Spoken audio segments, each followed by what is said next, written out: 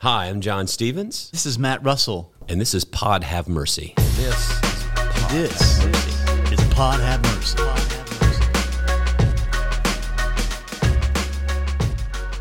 We start our podcast this week with our masks on because even though I'm taking it off. We are socially distanced, physically distanced in these things. It may look like we're close, but we're like more than 6 feet apart. I'm really excited about not only this week, but next week, the episode that we're doing, really the interview that we're going to do with Mark Boom, has a lot of great information in it, and we have turned this into 2 episodes. So this week, we're going to be visiting with Mark. Matt and I are going to be doing that, and we're joined by Joseph Clam, who still has his mask on, who's our executive pastor, but Joseph's also on the Board of Trustees, the school board here for Spring Branch Independent School District. And so while the first episode today will be about the virus and what's going on and updating us on all the relevant information, the second part, which will be next week, will be about schools reopening, regathering in worship. And so I invited Joseph to be a part of that conversation since he's really involved in all of that. So I'm really excited that you're going to get to hear Mark and all of us just share some information about all that's going on. Yeah, I think that would be a good place for us to start right now is, when we talked to you last, it was very early. I think last time we did this was very early in all of this. And so we've been through, a lot since then. And so why don't you just kind of give everybody sort of an overview of where we are in Houston, where we are with all of this as far as the numbers, and we'll just kind of ask them some questions as we go along here about that. Sure. Well, we're thankfully in a much better place than we've been, but we've got a long way to go. So I don't want anybody to feel like we're out of the woods because we're not even remotely so. But from a community basis, what we all saw was we got through May pretty well.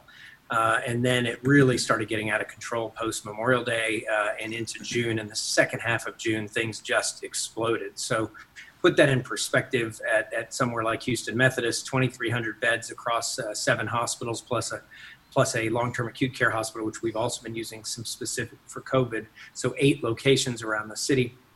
We had 207 known positives, probably 250 at peak. During that first wave with some people being worked up and that kind of thing. So we were using about 250 of our 2,300 beds. This second time around, we got up to using 750 plus. So, very dramatic rise. And in between, we had gotten down to about 85 to 100. So we went up by more than 7, almost, pushing 8-fold actually, that second time around. And that was very, very challenging, and really, frankly, didn't change in the community until the masking order happened. There's no question in my mind that the masking order and honestly some behaviors that go along with that, because I think it sends a strong message, got things starting to be under control. But we spent most of July, from a hospital perspective, sort of treading water at that 700 to 750 range. So really tough on our staff. Very dramatic, use of hospital beds, unit after unit after unit across the system getting converted just for patients with COVID. But thankfully, a couple of weeks ago, turned the corner and, have come down now into about the 470, 480 range. So, we're down 25% or so from peak, which is a very good thing, actually a little more than 25, but somewhere in that range. That's obviously a very, very good thing. Yeah. But we've got a long, long way to go. And the thing that concerns us is the testing data in the community leveled off long before the hospitals did, as we would have expected to, since the hospitalizations lag. But it's just stubbornly not coming down. In fact, it may even be creeping back up right now. And the R factor, which is the spreadability factor, which anytime it's over 1 is bad, anytime below 1 is good, has crept back up over 1. So we're watching that with caution. Our models suggest from a hospital perspective, we can continue to come down for some time. But the reality is, as a community, we need to figure out how we get the virus in control so that we are able to do a lot of the things that I know we'll talk about today, like opening up schools, like, expanding worship services and those kinds of things. And unfortunately, we're at about as high a virus level in the community as we have been at any given time from a testing positivity standpoint. Wow. That's fascinating because we talked about this before you and I either text or on phone is that, people are just done with it. They're just ready to be done with it. I know they're feeling, trust me. They're just done with it. And so, but it's like a mental thing. It's like mentally I'm done with it. That doesn't mean it's over. And one of the things that I have found with the people that I talk to, and I know Joseph has with, the school board meetings and Matt and all of us, is what are the numbers that really matter that we look for? Because I know on the tmc.edu, which we send people to, you've got a lot of dashboards. Some of that has changed. But like for example, I'll get an email from someone, they'll say, why can't we have church? The deaths are very, very low. Very few people die. So I try to explain other numbers to look at. When you think about what are the numbers that you would say people are listening to, because sometimes the media or the news will say, hey, it doesn't make you sick. Most people are asymptomatic. A lot of people don't die. And yet then we hear from other sources that, man, we're still, like you say, at a very high level. What are the things people should pay attention to? Sure. Well, if I may, let me back up a step because you had a bunch of things in there. But let me talk just in general about kind of the data and, the voices that are out there. Because, one of the very unfortunate things about this virus has been the lack of unity that we've seen in our country. And frankly, voices on really either end of the spectrum, oftentimes, frankly, trying to use the same data to make wildly different, 180-degree different points. And as in most things in life, when you get out to either extreme, neither extreme is probably right. And usually the right answer is somewhere in between. That has been, to be quite honest, a frustrating challenge. So let me put it in perspective a little bit. So in 2017 and 18, we had a flu season that was, worse than we'd seen in a few years. It was about double the volume of patients admitted. So over an 8-month flu season, we admitted about 2,000 patients at Houston Methodist. Of those patients, only about 2% of them needed an ICU bed over the course of 8 months. Now, the bulk of that flu season was 4 or 5 months. The peak number of beds we ever used was 192, but again, very few ICU beds, which are the tough beds to staff because, 1-to-1 nursing versus 1-to-4 nursing and things like that.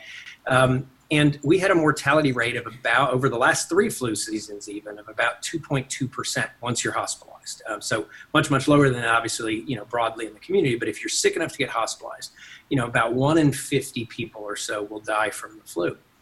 With this illness, we're now at just under 5,000 people who have been admitted, in about a 5-month period. But the reality is about 3,500 of those have been admitted in, about a 7-week period here. And so wildly more explosive than the flu. So this R factor, which is how many people does it spread to, dramatically higher than the flu. And so it gets out of control really quickly.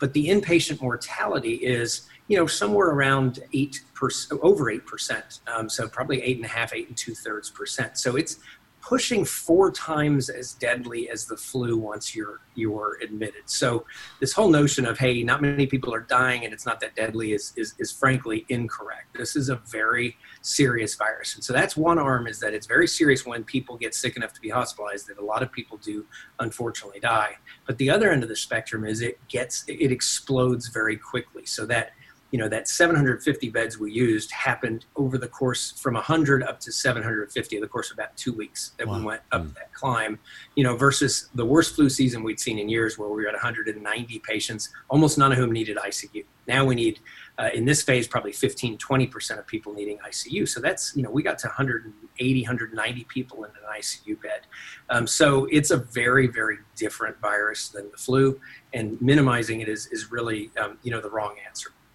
So when you look at what the numbers are, we have to get control of the virus. There's been this temptation, and understandably, and it's a logical thing to look at, which is hospitalizations and ICU beds. But those are lagging indicators, and those are the outcome of the decisions and the things we do together as a community.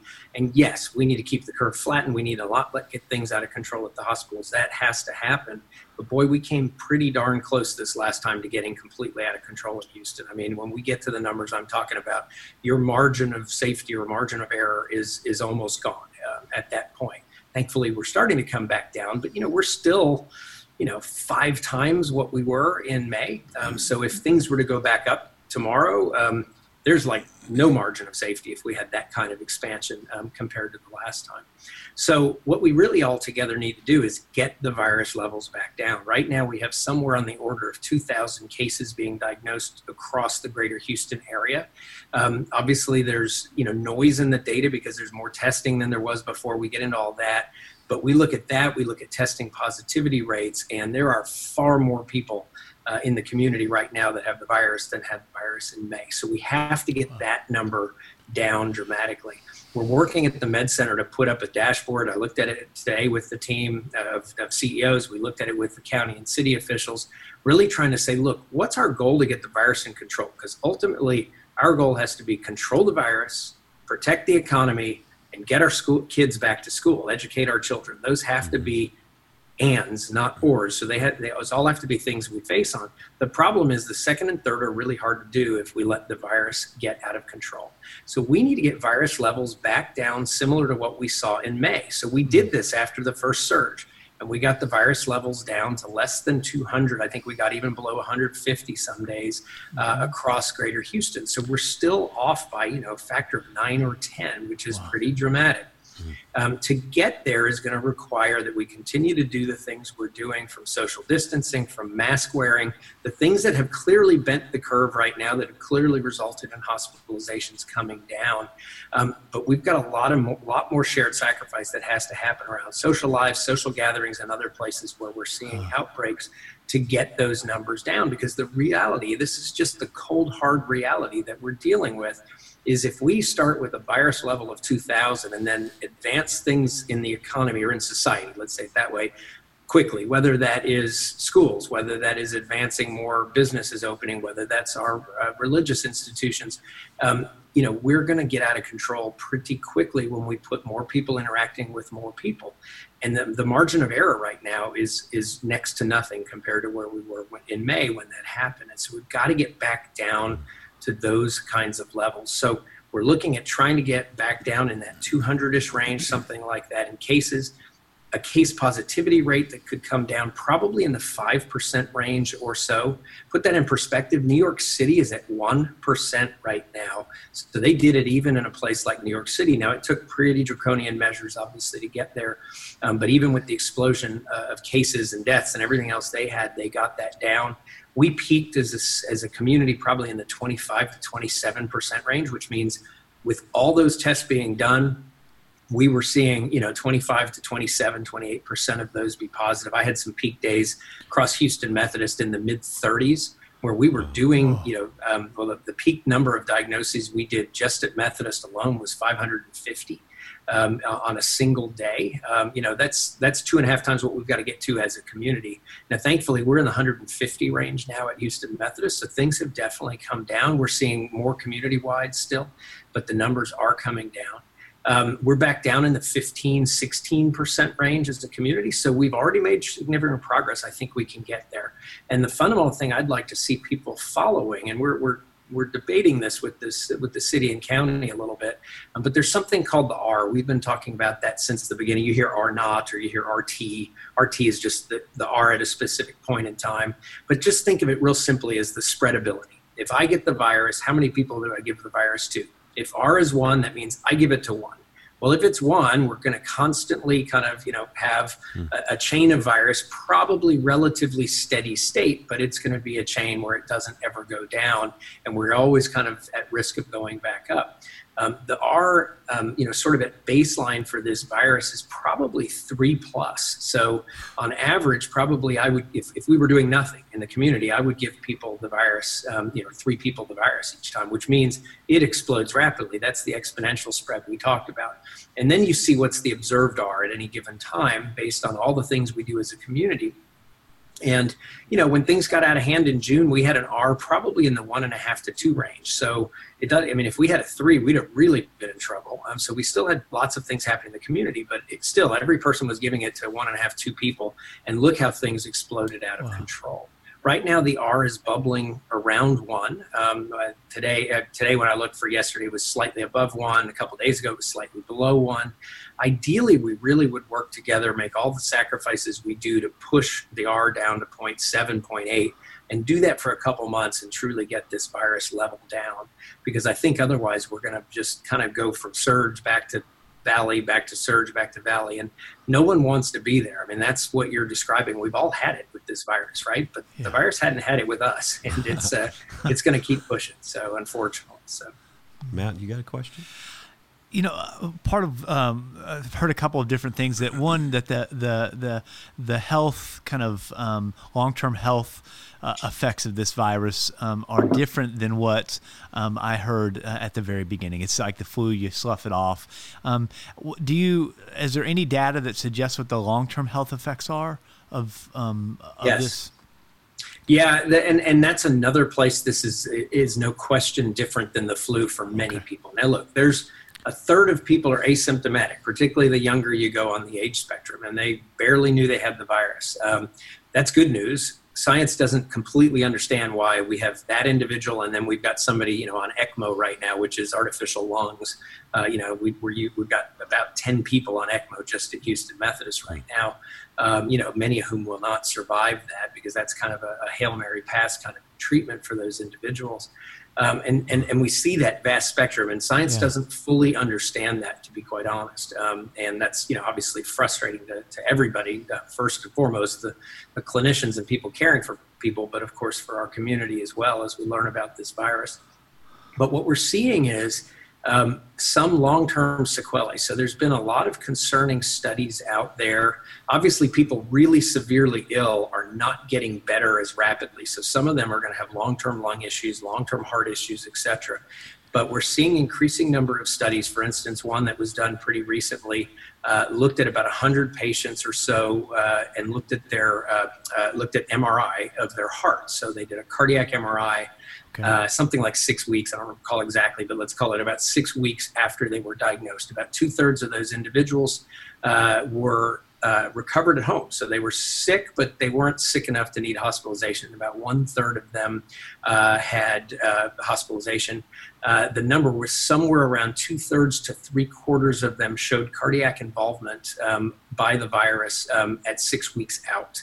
Wow. Now how many of those will evolve into heart failure, how many of those evolve into rhythm disturbances and some other things is still unknown. On an autopsy series of about 35 or 40 patients, then these are patients who passed away, of course, the vast majority of them had cardiac involvement, for instance. We're seeing neurological symptoms, lots of clotting symptoms that are happening, many, many other things that are evolving. And so, we're actively working with some of our outcomes team to basically talk about what's going to be our ongoing COVID clinics that are going to care for patients who may not have recovered very well or who may have long-term sequelae. So, if you ask me, do you want this virus? You really don't. You may get lucky. You may be one of the people who have minimal symptoms. You could be unlucky and be in the hospital and be incredibly ill. You could be, somebody who unfortunately has, long-term sequelae of this. So the fewer people we can make sure get the virus until we get to a point of treatments, and I'm happy to talk about treatments and particularly vaccines that I do think are a promise for, in the visible future now, something like December, January is not out of the question when we look at that. Okay. Well, that's a great segue too. I know there's a lot of talk in news and stuff about, I don't know the different terms like therapeutics or whether they're drugs that help people once they have COVID. We've talked about some of those, and some we learn, over time. I remember when we talked back in March or April or whenever it was, we thought certain things about certain things, and it always amazes me that some people, politically go, look, they were wrong when they said it's like, we're always learning about this. But what is the update on vaccines? That's the big, we're looking forward to the V-Day. Victory Day. Yeah, for sure. And I think another follow-up, so the vaccine update, but also one of the things that I'm hearing now is like, just because a vaccine is done and they ship it, that doesn't mean this thing is over the next day, I guess. And what does that look like? No, that's a great point. In fact, I read something from an epidemiologist who I admire and respect recently. One of the things he wrote, he says, we got to stop thinking of vaccines as this on-off switch. It's not going to be on-off switch. It's going to be a rheostat or a dimmer, right? Because, to vaccinate, billions of people across the world is quickly is really unprecedented. Now, the government, federal government, put together Operation Warp Speed, and this is one of the really good decisions I think that has been made, and it's basically a fast track process to where they're picking the most likely winners, and they are they're putting the money in to manufacture vaccines basically as the vaccines are being tested, which of course means there may be some vaccines where we spend a boatload of money and then basically toss them all in the trash. But if you want to actually get this out more quickly, it's really the only way to go. And so I think that makes tons of sense and, is very positive. The good news is there's several, probably 3 or 4 vaccine candidates that look pretty promising when you look at the trials. There's 3 or 4 in phase 3 trials now. So, phase 1 trials, a few people, and you look at safety.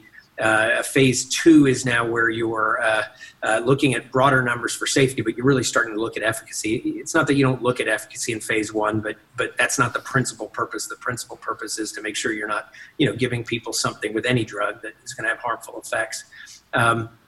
And then as you start entering phase 3, you start talking like Moderna, I think is at the phase 3 point of around 30,000 people to get the vaccine, but they have to get a vaccine. They have to get another vaccine booster in a month, and then they need a couple months of data.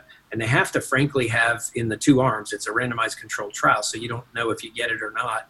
They have to have, enough people get the virus. So you have to find places to do this where the virus is around, enough people to get the virus, frankly, in the, control arm to actually know if there's a difference or not, right? If you gave it to a bunch of people and no one gets COVID in either arm, you can't prove anything. So they're saying probably November to December, they're going to have an answer. But they're ready to go as an example. And I think it's the same thing with the Oxford vaccine with AstraZeneca, perhaps a couple of the others that are out there. They're all saying we're ready to go pretty rapidly. After that, they would hope if it shows what we hope it will show, they would get an emergency use authorization, and you would start to see probably high-risk individuals, probably frontline fire, police, hospital workers, physicians, nurses, et cetera, getting vaccines, and then vulnerable people in the population would be how that's going to be prioritized. But that's TBD. They've not said exactly how that will be allocated or determined. So I'm hopeful that the beginning of that rheostat can happen perhaps as early as December, more likely probably January, February, and none of that's 100%, right? We may get a vaccine trial and be wildly disappointed, but all of the original data we're seeing is very encouraging. There's a lot of chatter in the press about waning antibody levels and those kinds of things, but they miss a lot of the point, because the way the body's immune system works is you develop these antibodies, they will wane over time, but your body has all sorts of essential, think of it simply as sort of memory in its immune system, so that when it gets challenged with an antigen, which is what it's seeing, the foreign object it's seeing, it can mount up an antibody response pretty well. And the data looks pretty good in humans in terms of the antibody response that's been there. They've shown in macaque monkeys that they can give a couple of the different vaccines and then challenge the monkeys with virus, and they don't get the virus. So we're seeing a lot of positive signals. So I'm, crossing my fingers. Don't want to overcall it or overpromise. Certainly, I don't have anything to do with those trials right now. But at least what we're seeing is pretty encouraging. So, have you heard, or do you know, or can you speak to? Is this something that you take one time, and then you're immune forever, or would you have to have it every couple of years, or is it like a flu shot that you have to have every year? Yeah, that's still evolving and uncertain. It's still not clear yet, depending on the different vaccines, whether it's one shot or one shot plus a booster. Of course, most vaccines, if you have one shot plus a booster, you already start having some immunity, with the first one, but the booster kind of puts you over the, over the top, so to speak. What we don't know is how long that immunity will last. I think we have every reason to believe it will last for a reasonable amount of time. reasonable being, operative of a year or 2 or 3, somewhere in that range. It could be longer. I don't think we're seeing anything from what I understand. Again, I'm getting out of my expertise realm, but from what I'm reading, what I'm understanding as we talk to individuals, I listen to some of the experts. I don't think they believe that it's going to wane in just a matter of months, because that obviously would be very problematic. But I think it's quite possible we're looking at either a flu shot scenario or every couple 3-year booster shot phenomenon. It's not unheard of course. Tetanus shot, for instance, is every 10 years. If you end up with a dirty injury, it's every 5. You have to get a booster within 5 years. So it's not unheard of to do that. Flu shot, of course, we do every year because the flu virus is constantly mutating and we deal with different strains. So again, unknown, but hopeful. But again, to expect that that's going to somehow solve this, it's not going to do that. But it will make a difference if we can vaccinate 5% of the population, then 10%, then 15%. Obviously, we decrease the vulnerability in the population and ramp back down the number. So the hope is that, through the first half of 2021, maybe into around this time, 2021, you could get to a critical mass of people being vaccinated. But that's a big hope. And there's a big question mark in there too, is the public's acceptance of it. If you do surveys right now, you get about 50% of people say they will get the vaccine. And then the rest is split between, well, I'll wait and see. And, heck no, I'm not going to get the vaccine. And we need 60%, estimated, nobody knows that for sure, they've not done this before, but estimated at least 60% herd immunity, meaning either getting the virus and having immunity to it or getting vaccinated for that in order to get this thing, pushed down. And that's the other key message. I think the operative word there is going to be pushed down. I don't think the operative word is going to be this is suddenly going to vanish next year if we get a bunch of people vaccinated, even with some herd immunity. Obviously, if we could get 100% vaccinated, we might get there.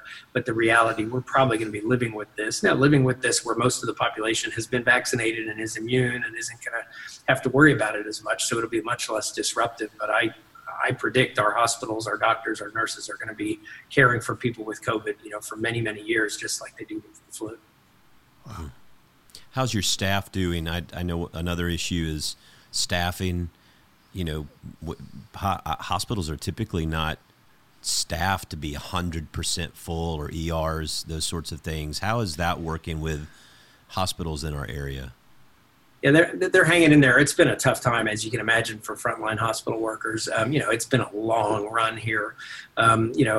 This past 7-8 weeks has been extraordinarily challenging. If you talked to them a few weeks ago, it was tough. They're working hard, seeing mass new numbers of people come in every day, no end in sight, right? It's always worse when you're kind of seeing it and you just don't see the light at the end of the tunnel, and they weren't seeing it. And frankly, they'd go out in the community, and after spending their day here, seeing those dynamics and, seeing very ill people, handling and helping people who are struggling to breathe, dealing with families with loss of loved ones, et cetera. And they go out and not exactly see the kinds of things we need to do in the community. That was tough for hospital employees, for nurses, for physicians. Thankfully, with us back down, now the light at the end of the tunnel, or at least, you start seeing it. Whether we're going to actually achieve kind of an end, I don't think is realistic, but at least now, it's sort of like the balloon's deflating and things are a little better. We've really been pushing now to say, hey, we've got to figure out how this next month or two, we get some people some rest and some time off because, they need to recharge their batteries. Frankly, we are preparing as if there will be, yet another surge. I think, unfortunately, we've seen the sort of pandemic scenario play out to where I think we have pretty decent clarity around what it looks like. And there was a lot of dialogue about, was it one big surge and then it just bubble along for a long time and go away eventually, or did it act like a flu pandemic and you get, a spring surge and then a huge fall surge after it kind of dies down in the summer. Neither one of those clearly have happened at this point.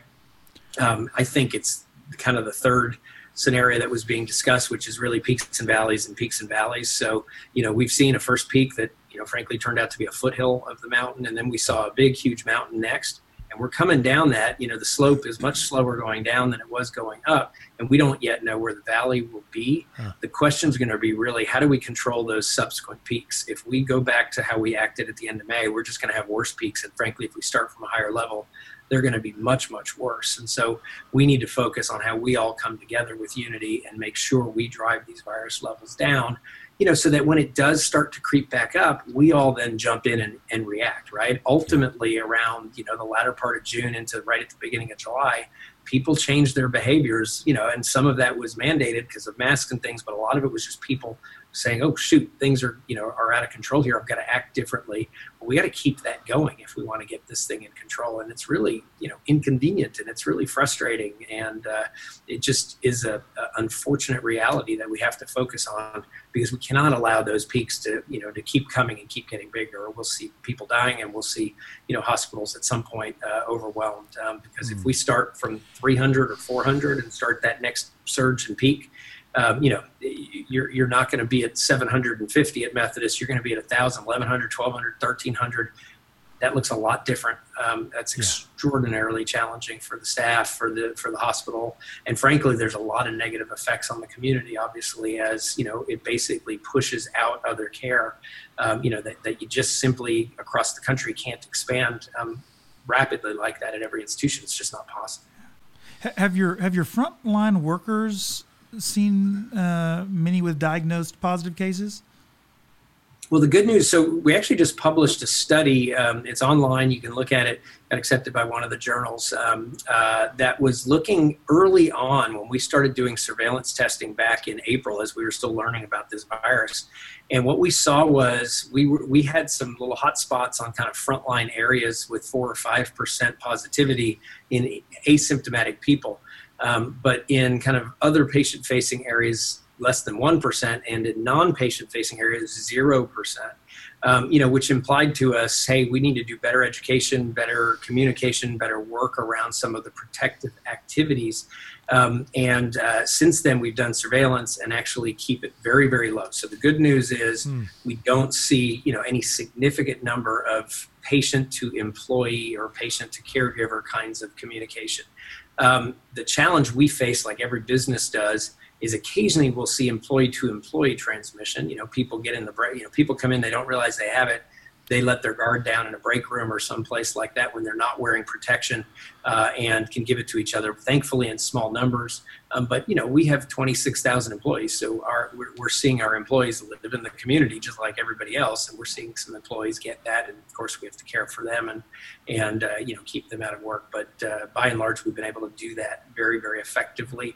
And we have a very educated workforce. There's actually a couple of very interesting studies. Mass General Brigham, which is what they changed their name, but it's what they changed the name of the overall organization, which is a conglomeration of a whole bunch of hospitals in the kind of Boston area. But the two anchors are the Mass General and Brigham and Women's Hospital. They did a study looking at some of the transmission they had in-house, and you could see it go up, and then they put a masking order in for their staff, and it started to level off. And then they put a masking in for all visitors and especially for all patients, and they saw it come down. Wow. And so it's why you see so many graphics everywhere around, both people should be wearing a mask. I mean, there's a whole series of ones we use, which is, not okay, if neither has it, a little better if one has it, a little better if the other, or about the same if the other has it. This is the way you do it is, with both people wearing a mask. So we see even in very high prevalence situations, when you do the masking, it works. There's no question the data suggests it works. And, when I talk about frustrating things in society, there's nothing more frustrating to a group of physicians and healthcare workers than the whole debate about masks, which, frankly, got off on the wrong foot back, in February, March, as the CDC and others said, oh, hold off, don't do this. But as the science emerged and it became really clear that it worked, unfortunately, it became a politicized message. And, some of the very same people who were, in the kind of damn the torpedoes, let's open things up phase, were also the people sitting there saying, but don't wear a mask while you do it. And those are kind of intellectually, at odds with each other. The right answer, like with everything, the right answer is wear a mask, and the right answer is not damn the torpedoes, and the right answer is not shut everything down. The right answer is let's do things together and thoughtfully. And, that's what we've been really trying to do. Let's do it data-driven, and let's do it very thoughtful. Well, I think that's really good word for people is thinking about from you saying, here are the key things that we need to do to let's keep it in check best we can, and that's wearing a mask. And that's when you're not able to social distance, right? And pretty much when you're indoors. I know businesses now mandate masks, but when you're outside and you're able to social distance, you're okay is pretty much the case. Yeah, is that correct? There are some places starting to do more, but I mean, my feeling in general, if you're outdoors, and let's be clear, if you're outdoors walking, exercising, jogging, those kinds of things, walking around the neighborhood with family, I don't think a mask is certainly necessary in those times.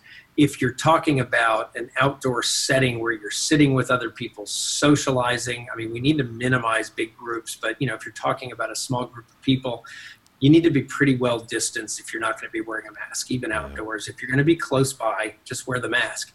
Indoors, if you're going to be with other individuals now outside of your kind of home family unit, I really recommend that you have a mask on when you're interacting with those individuals. I mean, what we are seeing is the most common story of where we see lots of people getting ill. It's when they let their guard down. It is social gatherings, it's family functions, it's all of those kinds of things. But, obviously bars we heard all about, but bars are closed down now. Those are the challenging times, and it's human behavior. So, for example, you take four groupings of a family together who live all over Houston, and you bring them to somebody's house for a birthday party. And, you celebrate the birthday. Well, every one of those groups of people, unless they've been 100%, isolated at home, which this day and age almost nobody is, they've each got their own sort of array of people that they are communicating with or interacting with. And so you've now magnified that dramatically. And those family units come in and they sit there and they sit around the dinner table and the masks are off and they celebrate and they get too close and, they share plates and utensils and bathrooms and all the things that happen, right? And you see, I mean, most of them do fine. And every so often one of those families has a big outbreak and we'll see 6, 7, 8 members of a family. I've got way too many stories of husband and wife in an ICU. I've got, one story where we have the wife has already passed away and the husband is so desperately ill in ICU. I'm worried, and they're teenage children at home. Those are really tragic stories. And you look back to how those things happen in many of those cases. And it is letting one's guard down.